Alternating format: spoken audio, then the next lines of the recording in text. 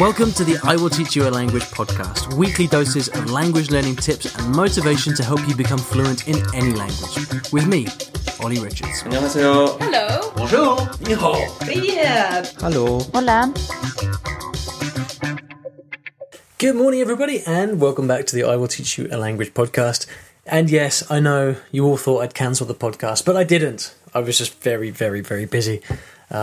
Keith, in particular, is Keith is my long-term language compatriot, buddy, correspondence partner from Canada, and Keith reliably messages me on Facebook every time I take a break from the podcast. He messages me and says, "Ollie, have you cancelled the podcast?" I'm like, "No, I haven't. I've just had lots of stuff to do." And wow, I have had a lot of stuff to do. We ran the Language Influencer Summit in Berlin, which was just brilliant, but it took a lot out of me, to be honest. And I've just spent the last couple of weeks just kind of recuperating. But I'm back, and that's the main thing. So here we go. Bit of housekeeping, because there are a couple of changes on the way for the podcast. Last year I ran a survey asking you guys what you wanted from the podcast. And one of the interesting things that came up from that was that you really like me answering people's questions, but you also want to hear from me from time to time. And I get that because, to be honest, I have a lot of ideas and things that I think about in my language learning, which don't always make it onto the podcast because, if I'm thinking about one thing and then, somebody else asks me a question on something else, then I just don't talk about the stuff that I am thinking about a lot. So here's what's going to happen on the podcast. We are going to stick with our 2 episodes a week formula. But one of those episodes is going to be on the rules of language learning. And I'll tell you what that is in just a sec. But just to be clear, one episode, probably on a Tuesday, is going to be answering a question. And then on the Friday of each week, you're going to get a rule of language learning. And the rule of language learning is, there's no question there. That's just me giving you talking about an important concept in language learning, something that I've been thinking about, something that I think you should know, something that I think is really fundamental to how we learn languages. So that's what's going to happen. Now, the rules of language learning for longer term listeners, this may sound familiar. And that's because last year I recorded a few episodes on this, and in each of those episodes, I kind of gave you 2 or 3 rules in each episode. And the format was quite popular, but so much so that I've decided to expand it a bit. And I've taken a long time actually writing out and preparing each of these rules. So I've got better examples. I'm a bit more coherent when I'm talking about them. And so what you're going to see on Fridays is an entire episode devoted to one rule. So I'm really going to go into depth and try and do it justice. Now, the first few rules will be covering old ground, so stuff that you've heard about in the podcast before, but it's been completely rewritten. It's completely fresh. So even though the rule itself will sound familiar, everything I say about it will be different. Okay, so that is all coming up. I would also like to say that I've actually already kind of pre-recorded the first 10 rules, and I'm afraid the audio is not brilliant. So you have to forgive me for the quality of the audio for the first 10. But it will get better after that. I'm working hard on improving the audio for that. And the reason is that actually I record these on video, and they're all available on my YouTube channel as well. And so I record these on video and I take the audio from the video. And unfortunately, when I recorded the first 10 or so, the audio wasn't great. I think the microphone was a bit too far away from me. So it's not the same quality that you're used to here on the podcast. So sorry about that in advance, but it will get better. I promise. I'm trying new things. I'm trying to keep everything we're doing here fresh. I'm also learning all the time myself. So that's on its way. I would like to thank the sponsors of the show, the wonderful, the one and only italki, where you can get language practice, speaking practice with teachers of the language that you're learning. These are great if you don't get the chance to practice speaking very much. And if you'd like to get a free session, then you can go to iwillteachyoualanguage.com/free lesson and follow the instructions there on the page. All right, then today I'd like to answer a question that came through by email from Sylvia, in fact, at the end of last year. Sylvia says, "Hi Ollie, I've been following your podcast for a while and I've got a question. I've made some friends through the Conversation Exchange website. Most of the time we share a lot in the first few days, But then our conversations become less and less until finally we never talk anymore. I don't know how to maintain contact with new friends and then become proper language partners. I wonder if you have ever been in the same situation, or if you could give me some advice. That would help me a lot. Thank you. And Sylvia is in China. Sylvia, thank you very much for your question. Sorry it's taken me 3 months to reply. 4 months even to reply to you. Anyway, language exchanges. So you may know that I've talked quite a bit about language exchanges in the past, and I think language exchanges are really, really difficult to get right.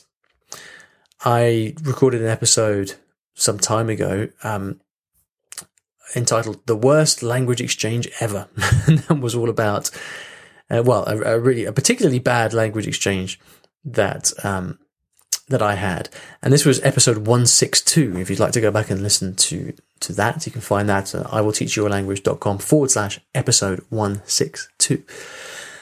And, it's because I think with language exchanges, the thing is that you're dealing with real people. And I don't know about you, Sylvia, but for every 100 people that I meet, maybe 1 or 2 of them will become friends.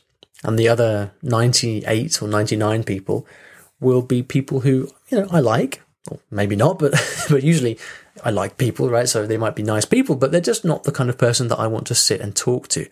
And with language exchanges, you've got to have stuff to talk about, and you've got to, you're going to meet regularly, you're going to talk a fair bit. And so the thing is that really, if these language exchanges are going to last longer than a couple of sessions, you've got to find someone who's interesting. Now, Sylvia, I don't know whether you're doing language exchanges through email or through Skype or face-to-face or whatever. I personally only really like doing things face-to-face. And the reason is that I spend all my life behind a computer, right? So I just like to get out and do my language exchanges face to face. I do often do lessons or conversation sessions on Skype. I use italki a lot. That's usually when I'm paying for it. So so Italian, for example, my tutor Stefano, who I work with quite a bit, he is based in Belgium, and I can't meet face to face. So, I pay him and we meet on Skype, and that's because it's the most time efficient way of doing it. That's not really a language exchange. That's more like a lesson, So I don't know if you're doing your language exchanges face to face or not. It doesn't really matter. I guess the important thing is either way, you've still got to have something to talk about, right? That's the thing. And my solution to this has always been to do more of the work up front. So what do I mean by that? Well, if you know that that not everybody you meet is going to become a regular language partner, then it makes sense to try to figure out who is likely to be a good language partner in advance.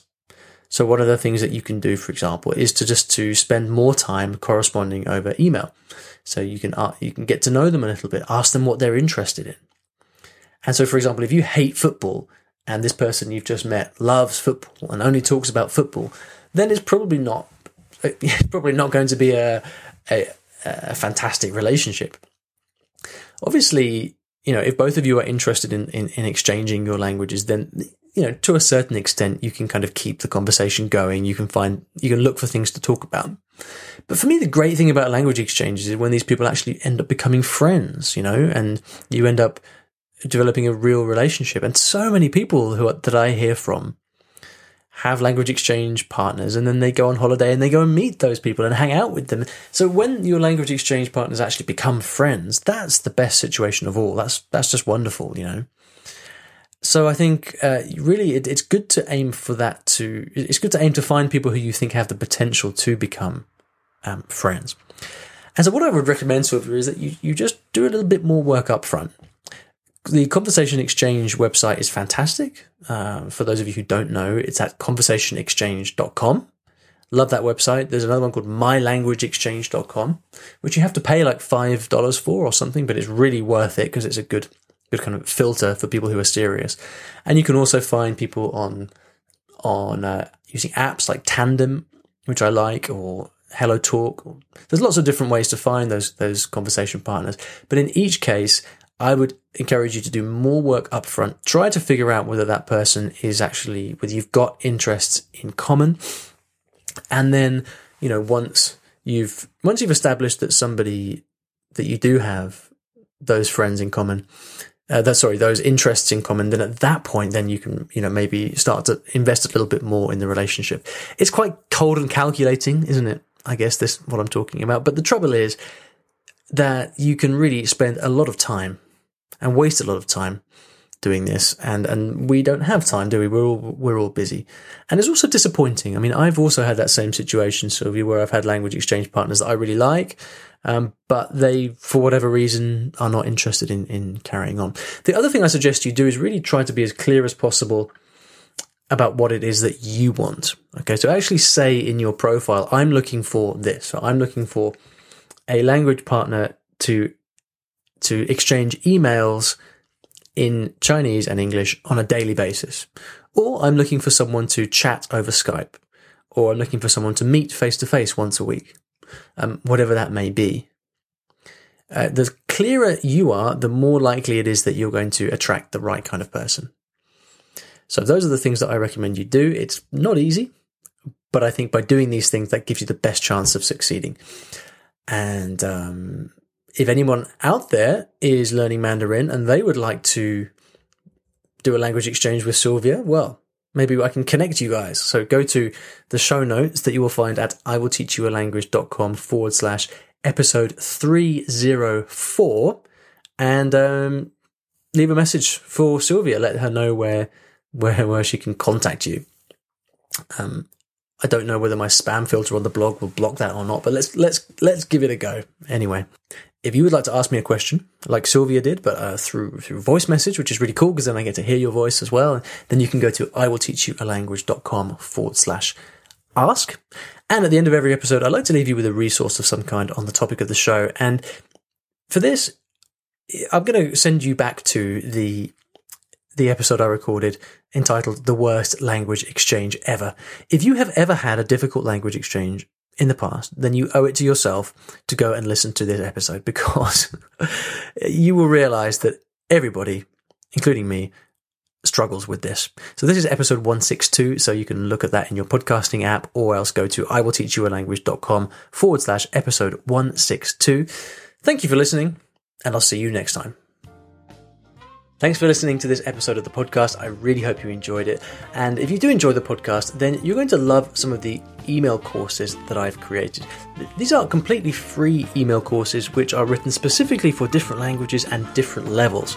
I've spent years writing these things, so whether you are an intermediate Spanish learner or a French beginner or Japanese advanced, whatever it may be, I've got email courses that give you some of my best tips for learning those languages at different levels. So whether you're struggling with how to get started, whether you want to know how to understand native speakers when they're talking really quickly at you, whether you want to get better at learning grammar, I've got stuff for you that I send out completely free over email. If you'd like to get these tips, then please go to iwillteachyoualanguage.com/tips. That's iwillteachyoualanguage.com/tips, TIPS, and I'll get them sent out to you right away.